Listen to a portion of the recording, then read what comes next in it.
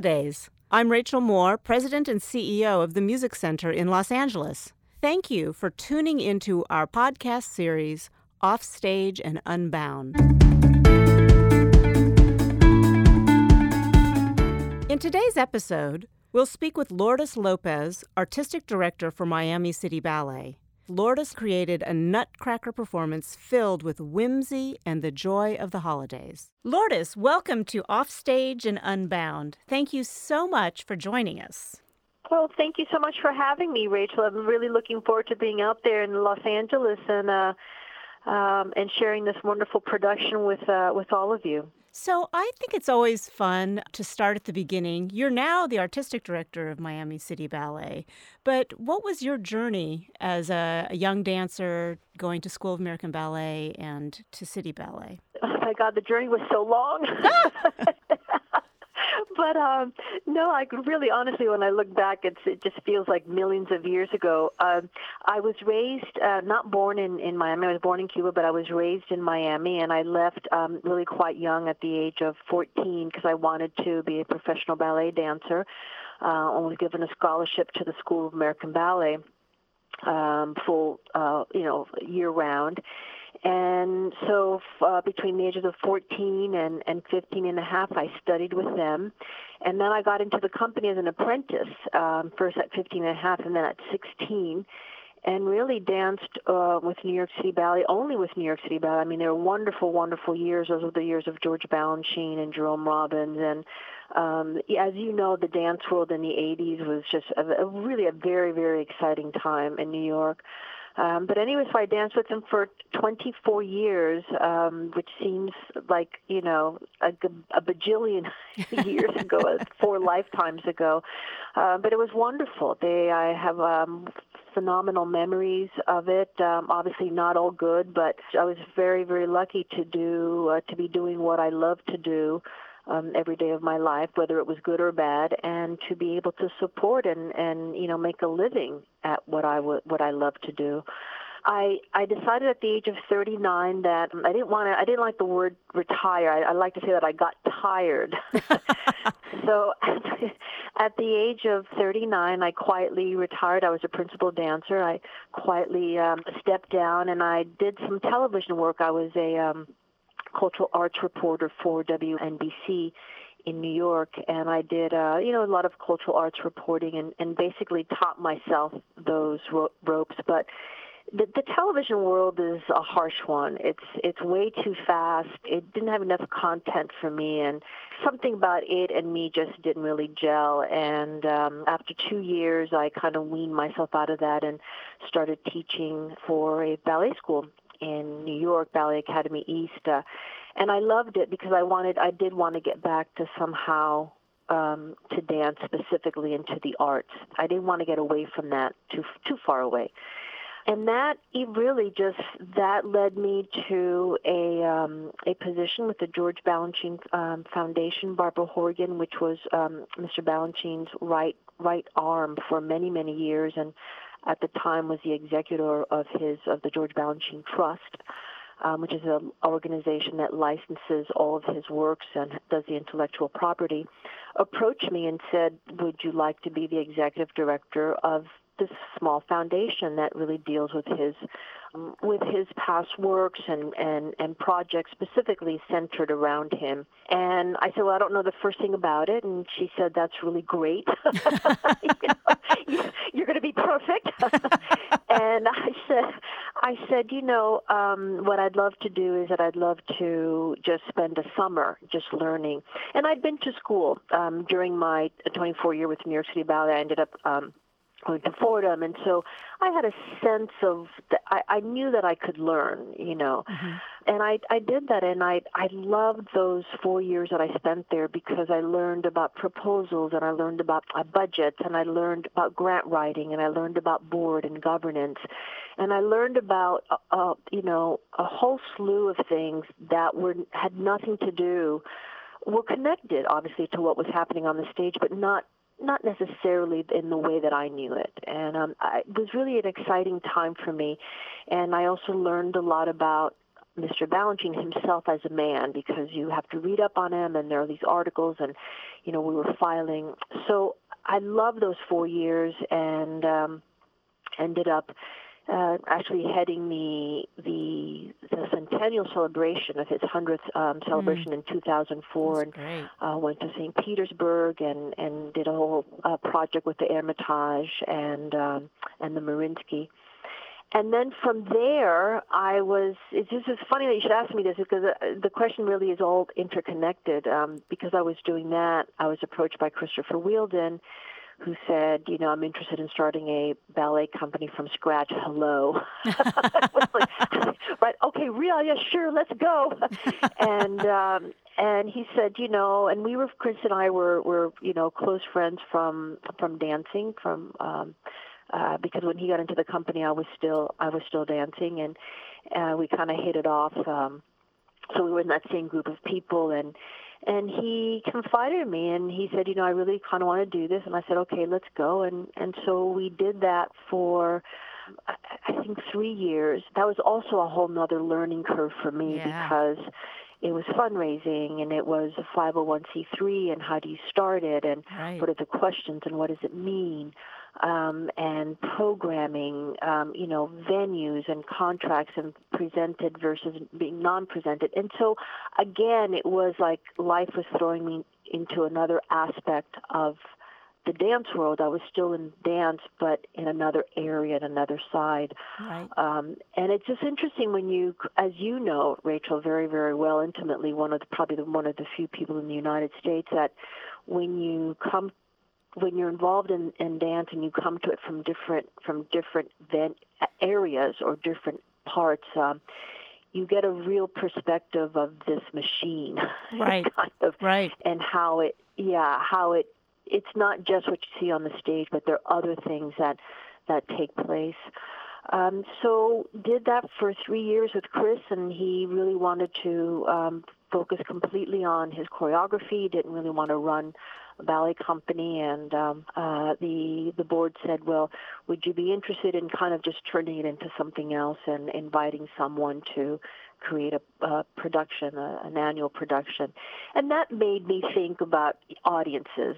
Where's the art form now? Where can it go? What do audiences? It was really the time that whole social media was coming into play, and people were thinking of even tweeting in performances, and venues were freaking out because you were looking at your iPhones, at your smartphones, and sending messages in real time. And so did that for 2 years, and then Miami City Ballet came knocking on my door, and they kind of reeled me back into the place I was raised. Wow. So how long have you been artistic director now?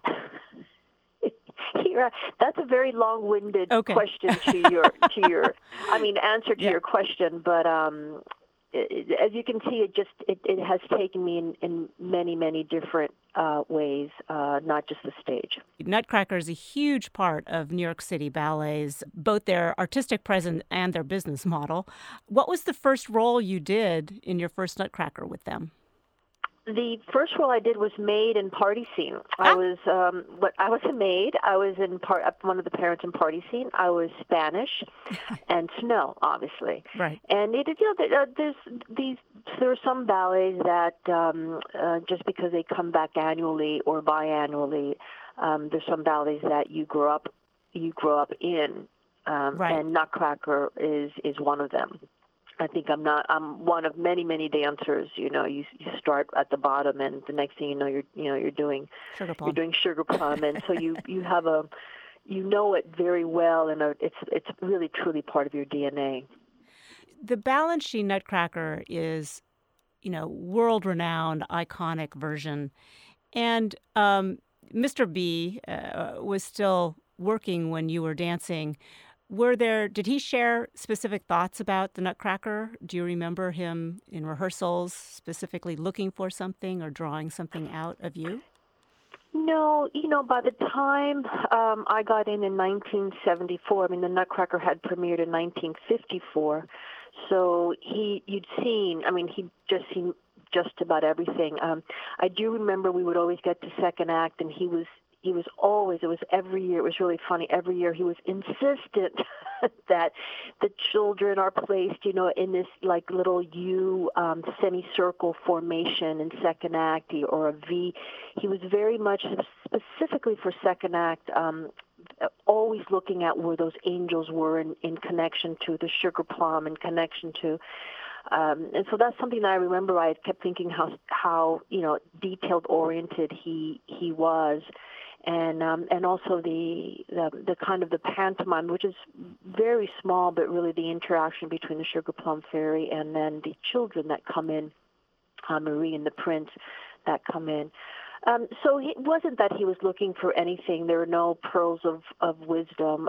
But I was always impressed that even though this is a ballet that happened every year and that you grew up around it and people had been dancing for 20 years, he was in those rehearsals and he was watching and he was correcting and he was on top of things.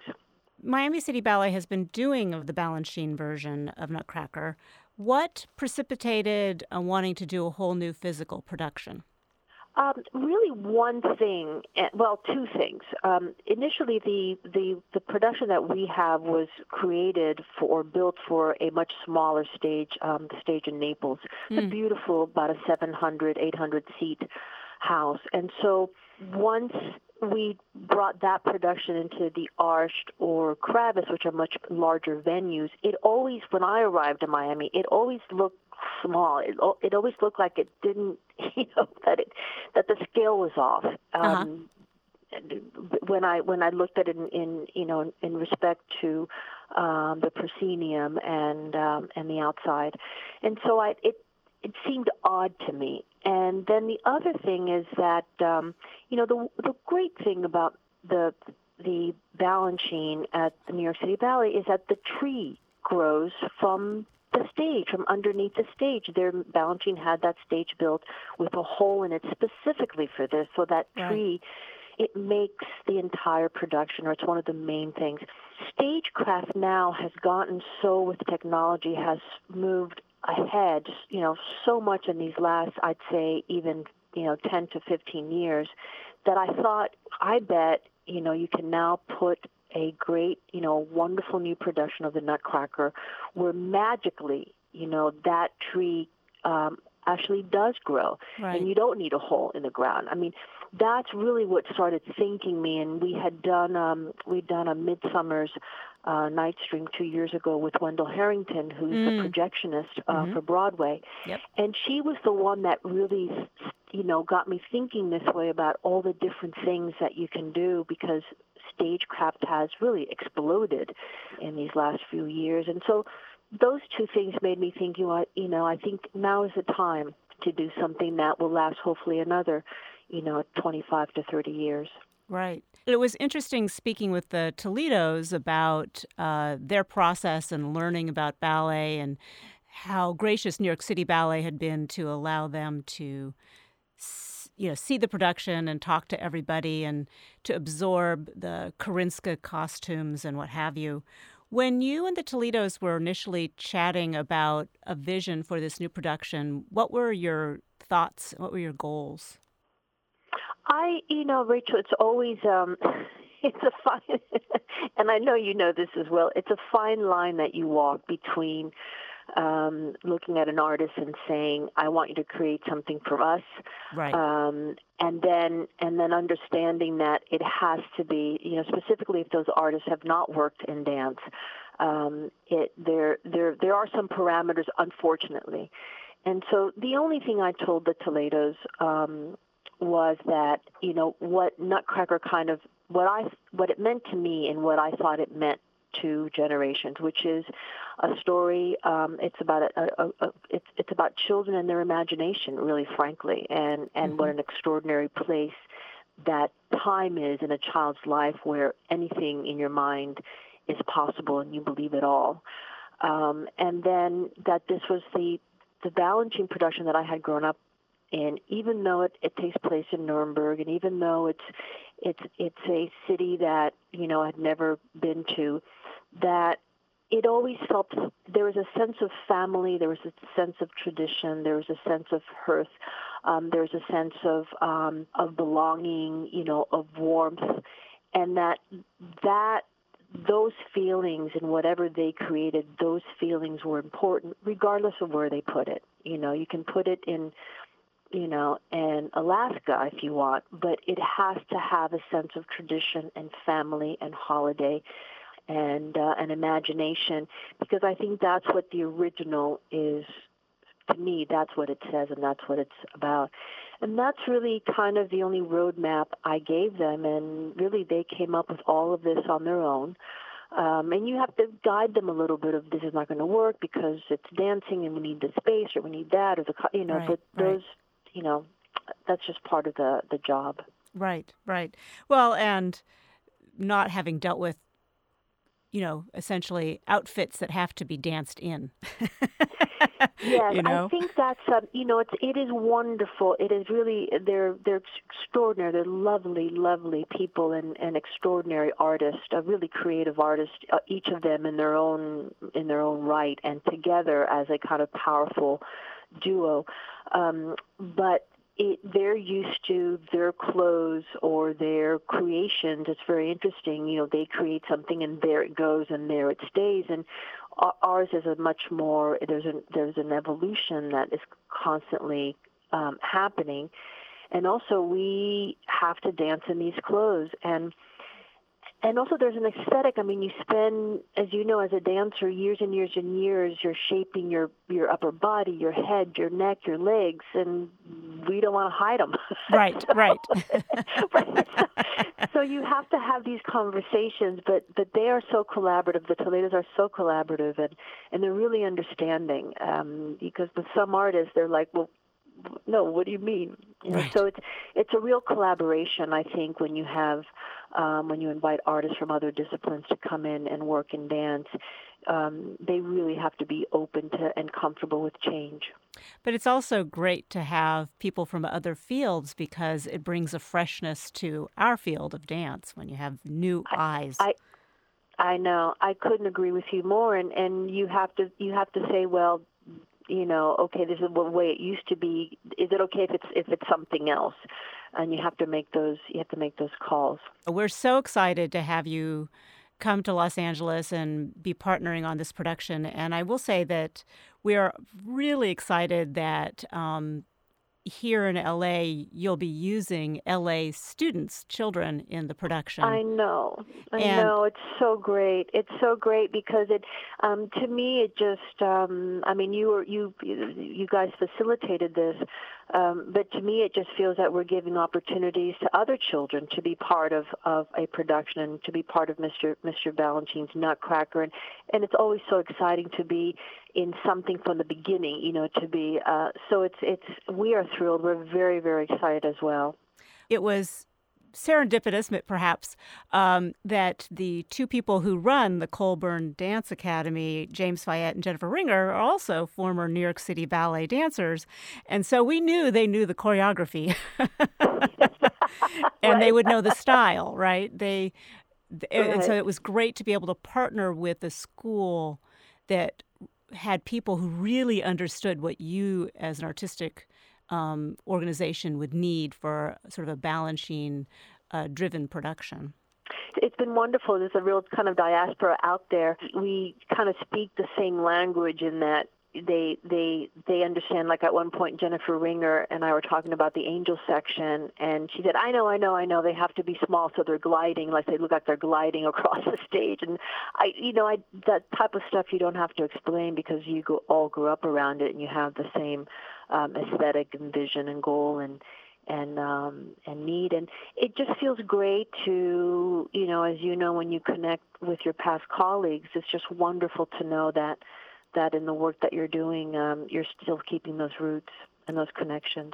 Right. Well, we're also excited with being able to use our orchestra and to have the LA Children's Chorus do the singing. I think that this is one of Tchaikovsky's great scores, and I think it's magnificent when it's in full bloom. Yeah. I'm so grateful to you for having the children's choir. Here in Miami, we can't do that because we don't have room. We don't have room to put them either in the pit or in the audience or out on the side. So we have to use, even though we have orchestra, we have to use a tape. So you are really actually providing the audience with the opportunity of not only seeing but also hearing the score as it was meant to be heard by Tchaikovsky. Well, I can't wait for you guys to arrive, and I can't wait for the premiere. I think it's going to be a glorious production, and thank you and everybody there for partnering with us, and we will see you shortly. Rachel, thank you, and thank the Center for your support. We really would not be able to do this if you guys hadn't come in and kind of gotten us all excited about this wonderful partnership. And it's great to open it there and in the Los Angeles community. And also you should know that our prince is from Mexico. Oh. He speaks this perfect Spanish. He's been with us here studying for a few years, and he's got family there. And so everyone here from the children on are thrilled to be part of this, and thank you very much. Thank you, Lourdes. And thank you for listening to the Music Center's podcast series, Offstage and Unbound. For more information about our dance series, Gloria Kaufman Presents Dance at the Music Center, please visit our website at musiccenter.org. If you enjoyed this podcast, please subscribe to our podcast series on iTunes. Until next time, I'm Rachel Moore.